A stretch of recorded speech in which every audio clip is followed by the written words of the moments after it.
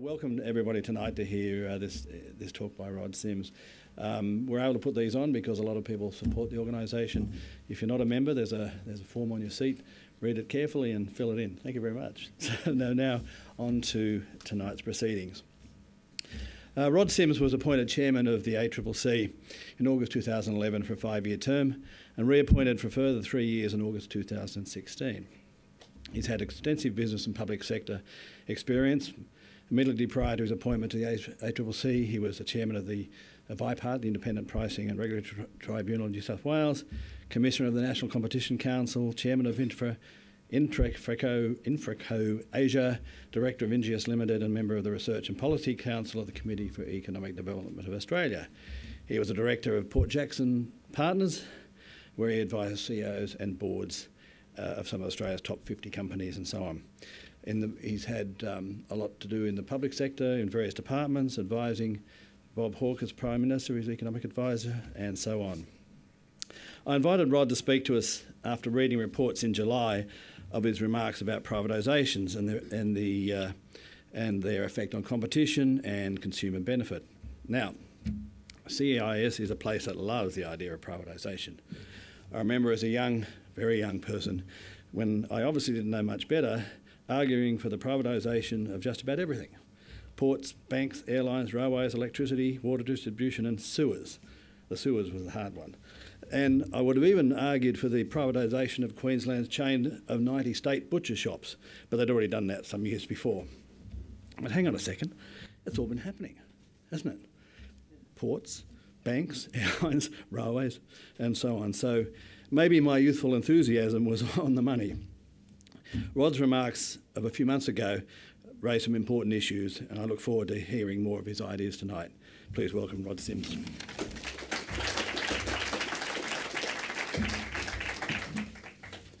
Well, thanks very much, Greg, and delighted to see everybody here.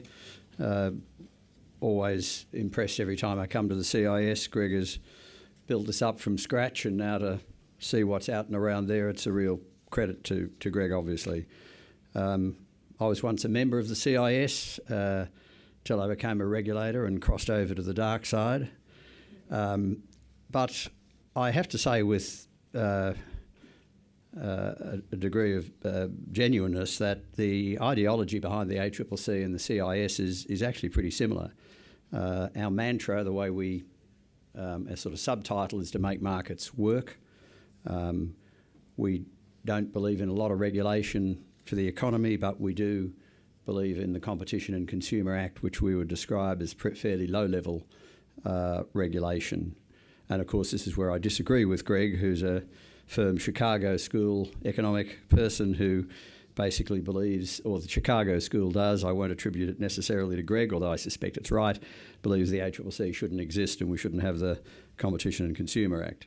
But we're all got our views.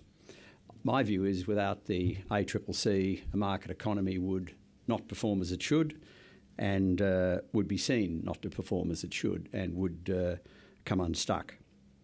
Now, the best way to make a point when you're in an audience with Greg is to refer to the economics of Adam Smith.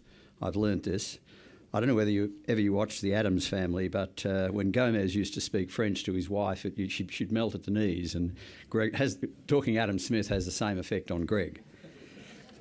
So it was Adam Smith who, Adam Smith is in a sense, as far as I'm concerned, the patron saint of the ACCC. He was the one who first popularised the importance of competition, and I'll just... so Eric Roll, who wrote the preeminent work on the history of economic thought, interprets the wealth of nations to be arguing that the preservation of free competition, if necessary by state action, Greg, was the principal duty of economic policy. And the other book you read, if you want to read about the history of economic thought by Hilbronner, The Worldly Philosophers, mentions Smith's most famous quote, the one that Greg and probably everybody else in this room knows off by heart: "It is not from the benevolence of the butcher, the brewer or the baker that we expect our dinner, but from their regard to their own self-interest." That's the invisible hand we're all familiar with. He then goes on to say the following in relation to the theories of Adam Smith: "But self-interest is only half the picture. It drives men to action. This was written a while ago, men and women, it's fine. Something else must prevent the pushing of profit-hungry individuals from holding society up to exorbitant ransom. A community activated only by self-interest would be a community of ruthless profiteers. The regulator is competition. The conflict of self-interested actors in competition with each other in the marketplace. So the point he's making is the invisible hand, which is something near and dear to the hearts of everybody in this room, including me, really only works if you've got a competitive economy. It otherwise does not work. So it doesn't work well with monopoly or oligopoly. It doesn't work well if we protect incumbent businesses, and it doesn't work well if we create national champions, which I'm afraid that debate has resurfaced again, despite my efforts over the last 40 years to keep belting it on the head every time it appears. Now, I gave a speech a couple of months ago. It was actually to a bunch of fellow microeconomic reformers, people I've known for a long time, and they were bemoaning the lack of economic reform. And I said, look, people who are pushing economic reform need to acknowledge mistakes. And I gave two examples. One was the recent Harper report on competition policy argued strongly that we need to get the private sector more involved in the delivery of social services, health and education. We need more contestability. But then, of course, you have things like the vet fee disaster, vocational education training disaster scheme. I mean, the government's calling it a disaster, the opposition's calling it a disaster.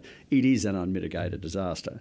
So when you're arguing for the private sector getting involved, it's no wonder most people sit back and dream of, why don't we just go back to TAFE? The other example I gave was privatisation.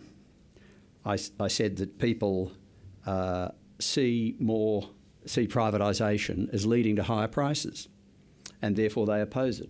I mean, privatisation is not popular if you take a vote, because people believe it leads to higher prices. I then said, they're right.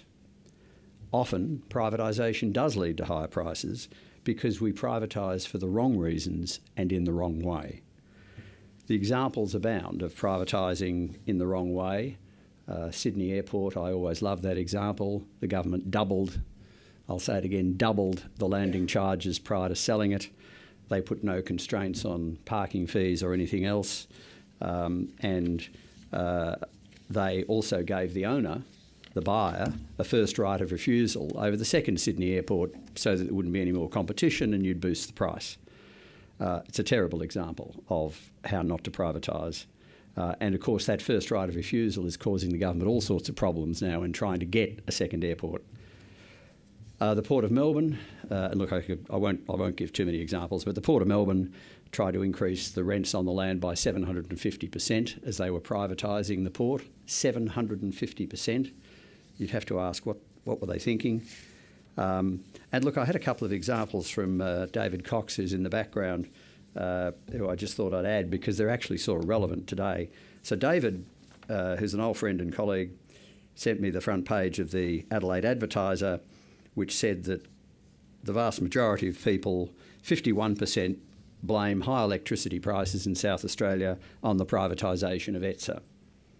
Interestingly, only 15% blame renewables, the high level of renewables. And David mentioned that the sale of the Moomba-Adelaide gas pipeline, middle of South Australia, or Moomba Basin, middle of Australia, down to Adelaide, when that was sold, David says that the Olsen government preceded the sale by doubling the haulage tariff to boost the sale price. And of course, most of South Australia's gas then was, electricity was gas-fired. And the other, so I was not aware of that example. Thank you, David. The other one I was aware of by, I guess, rumour more than fact. The Olsen government also abandoned the proposed Riverlink interconnector, which would have connected South Australia into the New South Wales grid because it feared it would affect the sale price of the generation assets it was then selling. Now, that was widely rumoured at the time. I don't know whether it's fact, but it was widely speculated upon. So there are a lot of examples, and I could list, and I'll list a couple of others later on.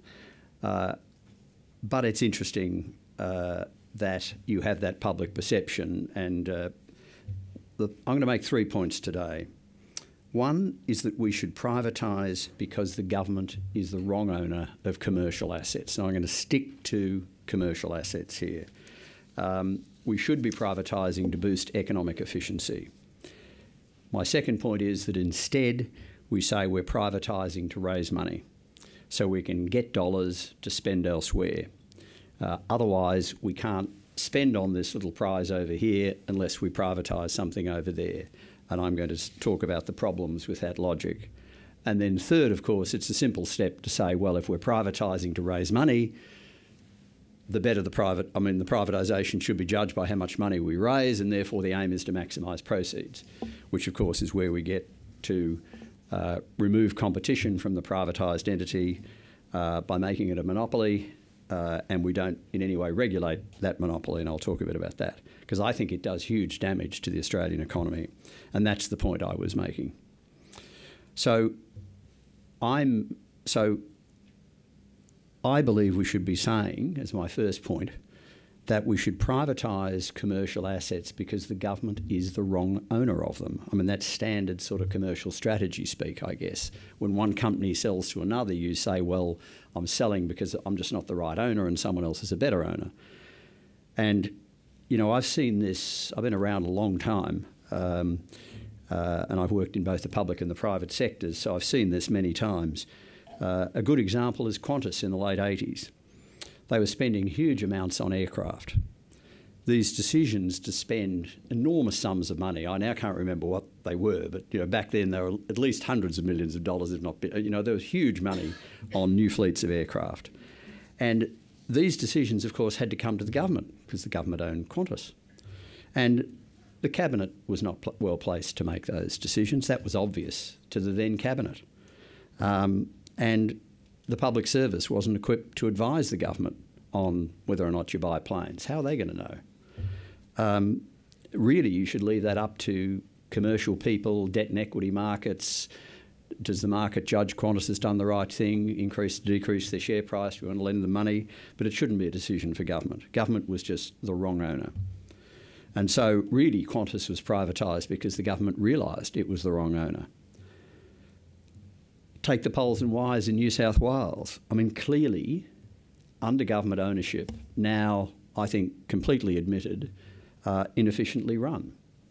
The government wouldn't allow outsourcing to pick up tasks that required variable levels of intensity, all sorts of work practices issues that management couldn't take on, all been acknowledged by Vince Graham, who was running the grid, maybe still is, I don't know, but wasn't until recently.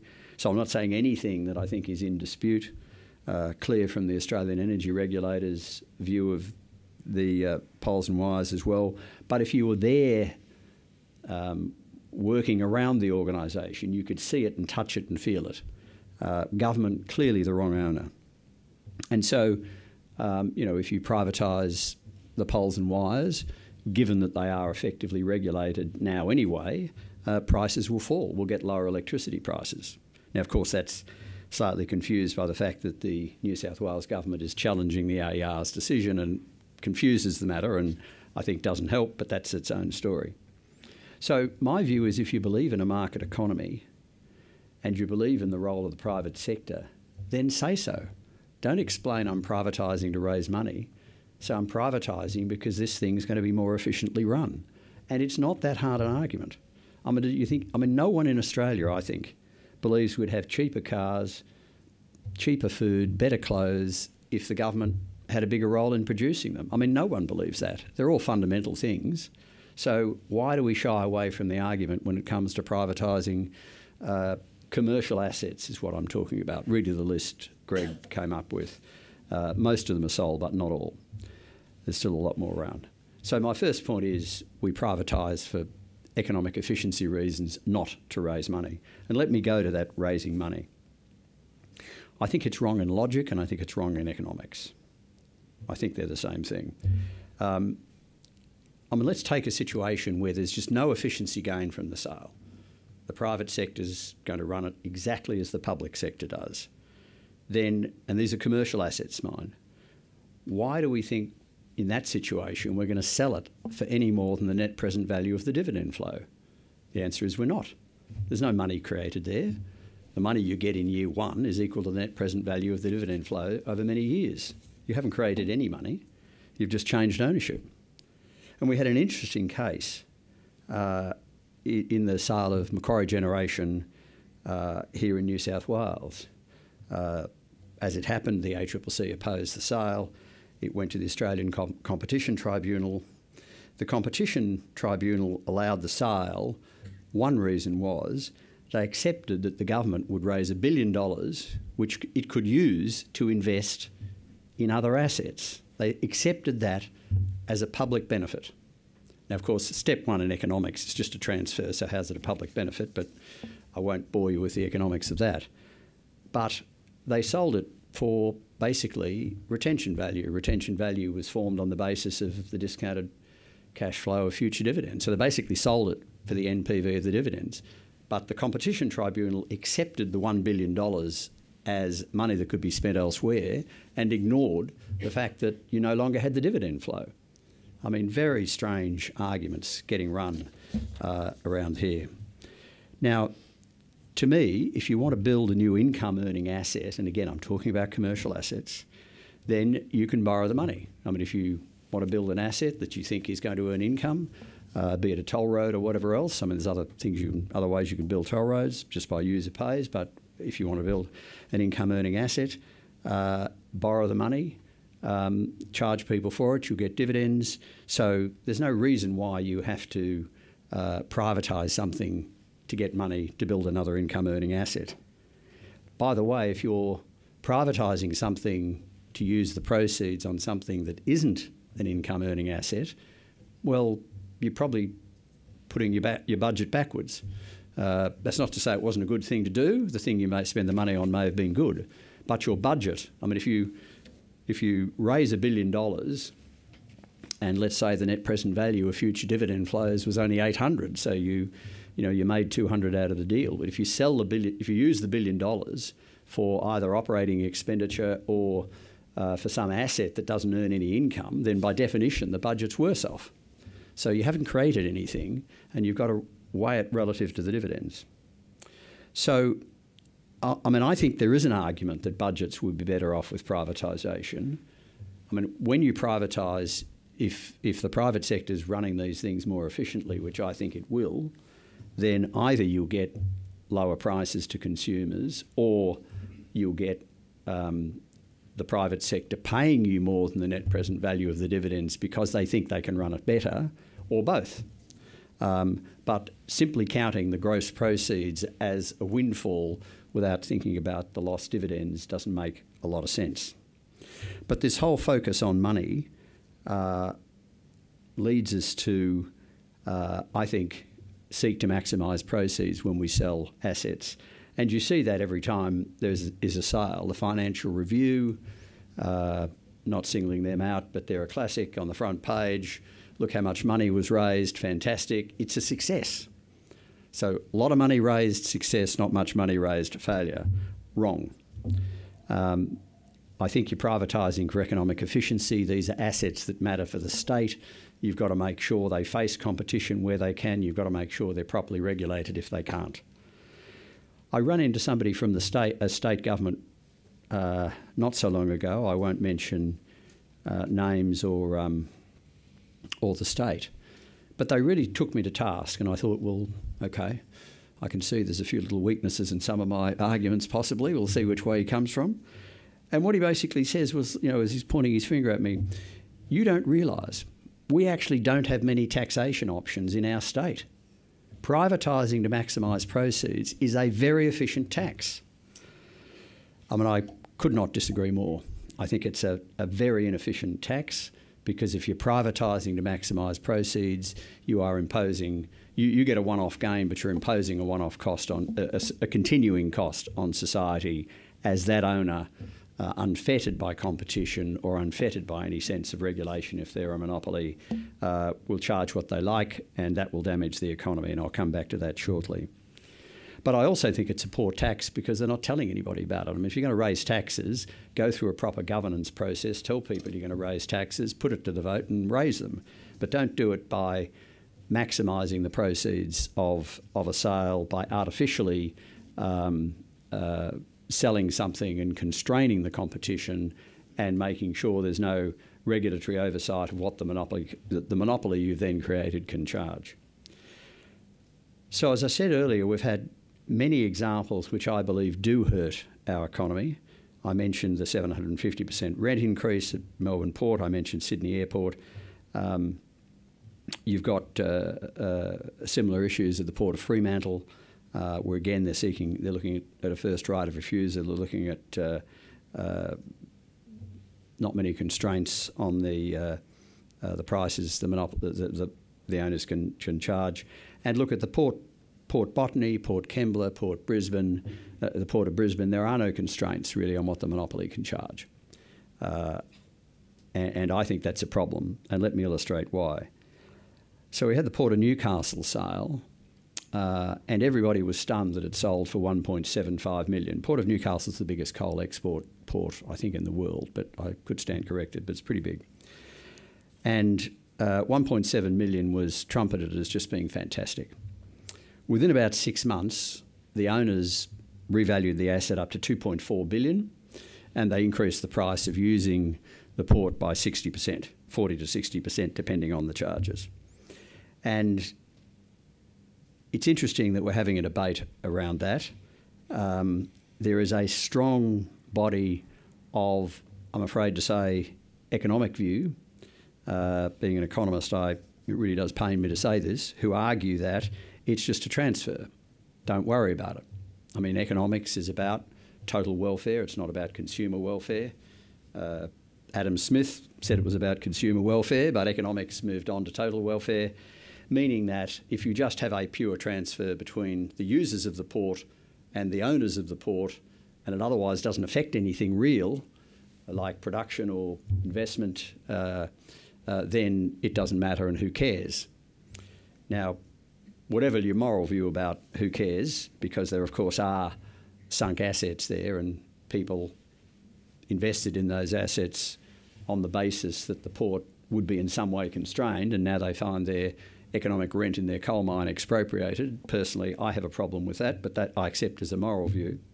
But the economic view is that I've just failed to see how, when you know the Port of Newcastle can do this and can do it again, that you won't have coal companies thinking about, will I invest, will I grow my production, how well will I maintain my assets, how well will I invest in things that can improve my efficiency, because I've got a monopoly port owner, I must use them and they can suck the economic rent out of my projects.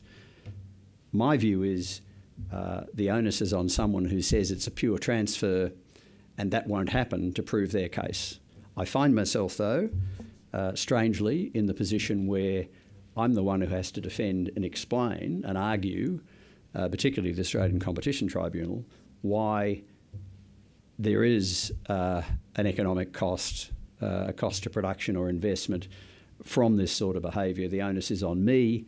Personally, I think the onus should be the other way around, because a pure transfer requires the Port of Newcastle to pluck the goose perfectly, and I just don't think they'll get it right. I think it will affect production and efficiency. And the fact that we're privatising so many assets without any... So we're limiting competition to them. I should have mentioned at the Port of Melbourne, there was... there's a future competitive port at Hastings, the Port of Hastings. Originally, they were going to have an effective ban on that for about 50 years. With a bit of pressure from us, that's now come down to 15 years. So it's not, we've got the same problem in Fremantle. So there are a lot of assets that are being privatised in a way that creates the monopoly. And irrespective of whether you created it or it's a natural monopoly anyway, we're selling assets with no regulatory control. And the regulatory control I think they should have is a negotiate arbitrate regime where the users of the port or other facilities can negotiate with the port owner and work out a price they want to charge, and if they can't agree, they go to the regulator and get arbitration. In my view, they'll never come to the regulator, they'll sort it out, but there will be equal muscle. At the moment, the Port of Newcastle can charge what it likes, could just send the email off telling you what the charge is. There's no negotiation. That's exactly what happened with the 60% increase. I just think you want to increase the muscle in the arm of the users, no matter how big they are when they're dealing with a monopoly, by some form of negotiate arbitrate regime. And I don't believe that's heavy-handed regulation. So just to conclude, I think the way we privatise actually offends the principles of Adam Smith at his core, in my view. Adam Smith, just by the way, he was incensed to write the book because of government-created monopolies. That's what got him going. So I have no doubt in saying he'd be on my side in this debate, but others might have a different view.